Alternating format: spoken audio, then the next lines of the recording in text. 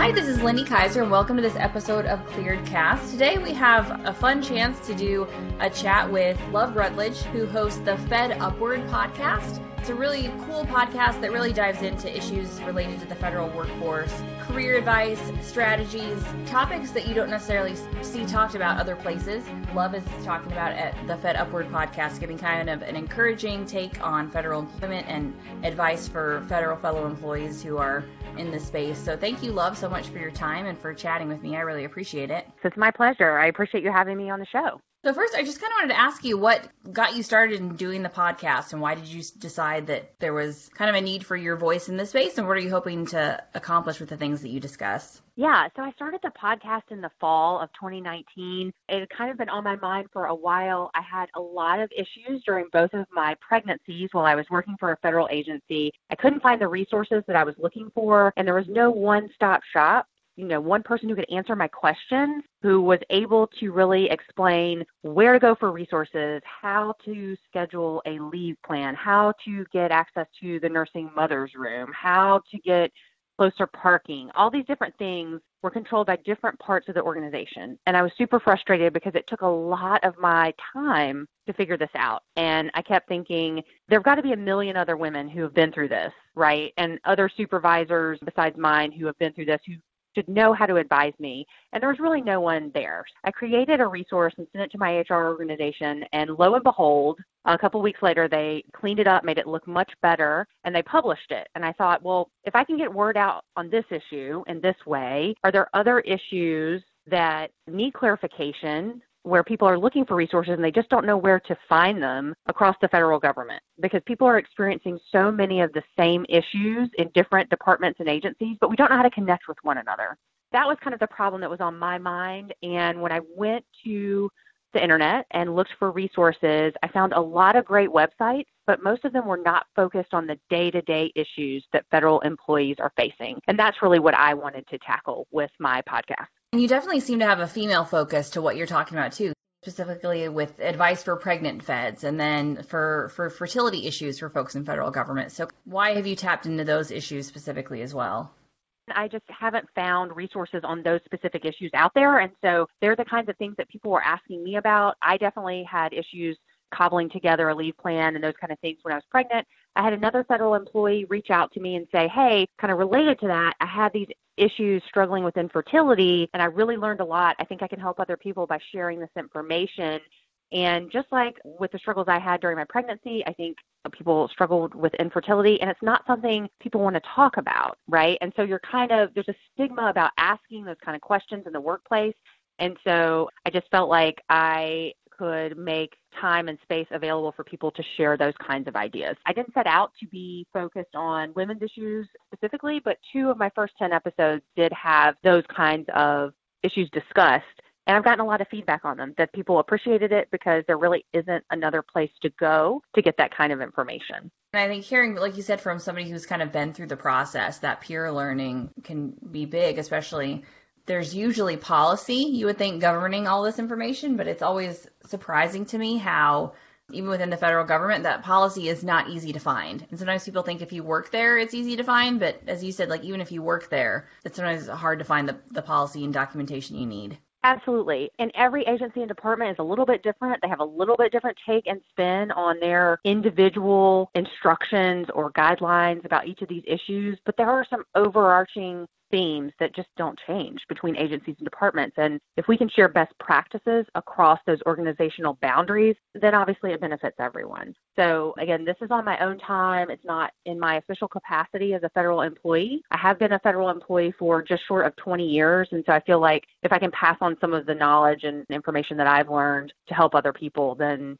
that's a great thing for me to be able to pass on to kind of the next generation of federal employees. And that is awesome that you've been a federal employee for almost 20 years. I think in this era of job hopping, we kind of talk about that a lot at clearance jobs. And even the agencies, the Intel community has this whole plan for kind of the on and off ramping and how to encourage people who are maybe coming from the private sector to pursue federal employment. Maybe speak to that. What kind of has kept you with federal government despite the challenges that might sometimes exist? Sure. I've had a lot of great experiences and opportunities through my career, but certainly there have been challenges and times when I've questioned, do I want to jump to the private sector or not?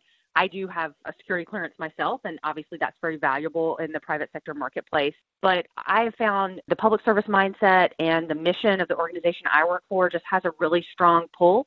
And I feel really good working for the department that have been in for my entire career. I've jumped around to a lot of different parts of the department. So there's a lot of diverse job opportunities.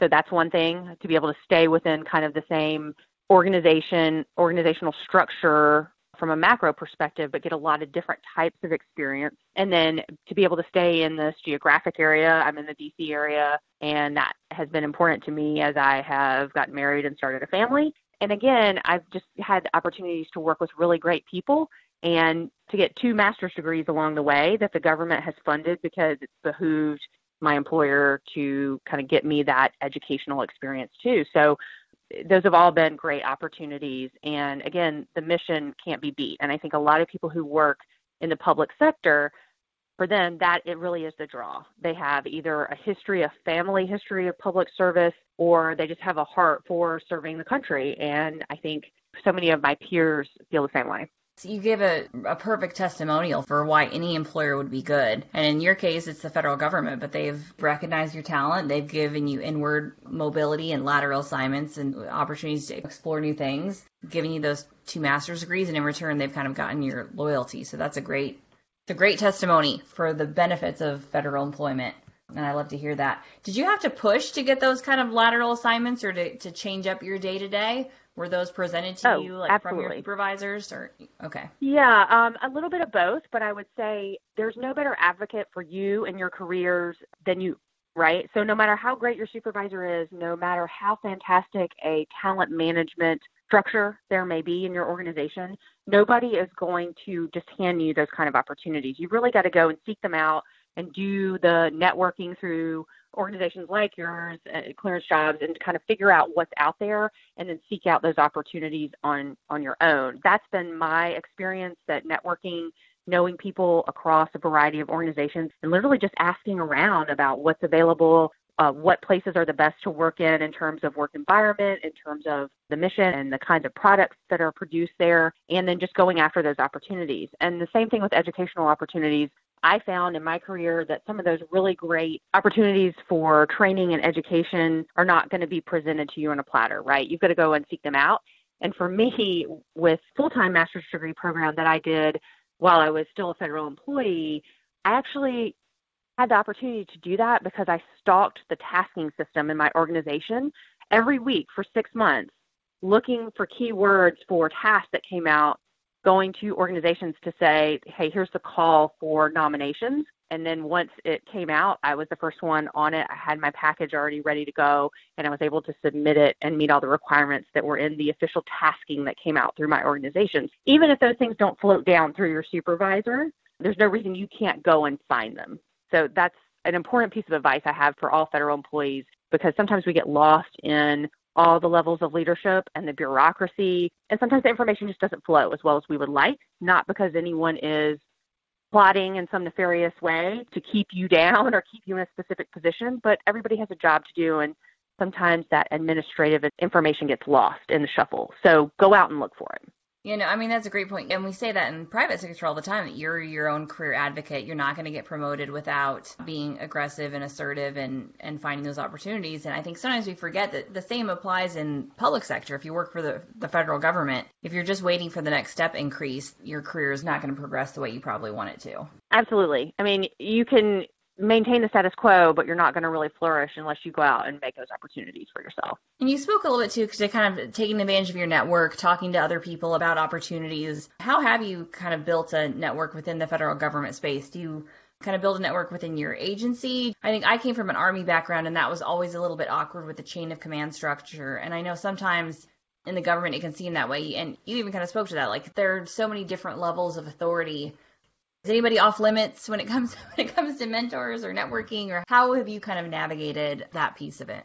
I definitely reach out to peers across organizations, and this is going to sound silly, but the first 4 different jobs that I had within the federal government all came from knowing people that I met through playing in a softball league, of all things. So you never know where you're going to find those connections, right? But if you get involved in some of those extracurricular activities outside of work, and make social connections that can really help you in your career. So that was one way of getting out and having fun with groups of people and then kind of learning about what they do and where they work.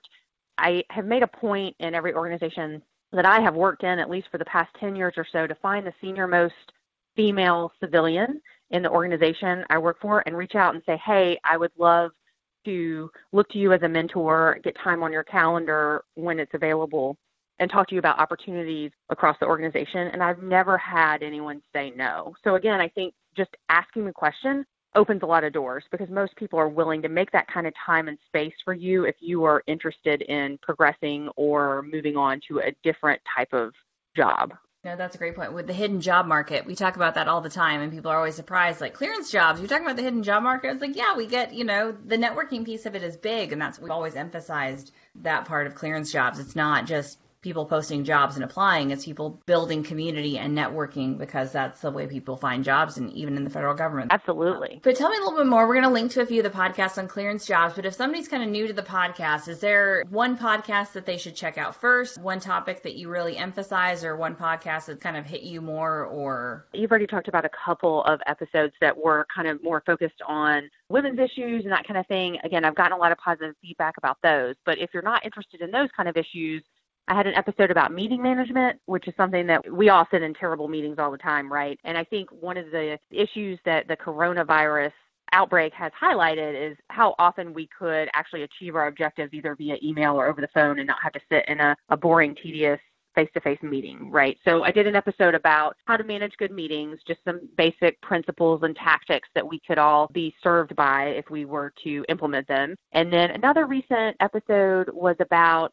performance appraisals and how to approach appraisal conversations with your supervisors and how to solicit feedback that is actionable. And that's something I think we all struggle with in the federal government, because as much as we have systems in place for performance appraisals, sometimes it's hard to focus on them and make the time when we're busy with whatever our missions are to actually sit down and think about what you've accomplished during a given year, how to highlight, without bragging about your accomplishments, but how to highlight the things that you've done well and the products that you've produced, and how to make sure that you're taking credit for the work that you've done during the year. So I think that's something that everyone in your community could probably benefit from. Those are always two hot topics, how to do your job better, how to manage meetings, and then the talent management, performance appraisal, review process, making it actually a career development opportunity versus a check the box opportunity. Yep. Awesome. We'll ask folks to check out the podcast, and we'll have more information in the article. Is there anything else I didn't ask about or touch upon that you wanted to make sure we discussed? Well, I would just say if folks want to find me, you can find me on the internet at fedupward.com, and I would love your feedback on the podcast and any specific issues that this community is interested in hearing more about. You can email me at love@fedupward.com with your suggestions. I'm really eager to hear what you guys had to say. A community is only as good as its engagement, so it's hopefully folks will provide some feedback and maybe continue to add to your topics, because I like the take on it, because it's a positive spin on federal employment. Like you said, there's a lot of benefits of working for the federal government, and I think it's easy to criticize what the federal government's doing, but there's a lot of amazing public servants like yourself who have really committed their careers to doing awesome things. That needs to be recognized, and folks need to be supported. So I think that's an awesome thing you're doing. Thanks so much. And absolutely, I want to keep things positive and focus on solutions rather than just problems. So I appreciate, again, any input and feedback your community has. I really appreciate the opportunity to come on your show. Thank you, love. Thank you. This is Lindy Kaiser, Senior Editor of ClearanceJobs.com. Thank you again for listening to this episode of ClearedCast. For more security clearance news and defense industry information, please visit news.clearancejobs.com.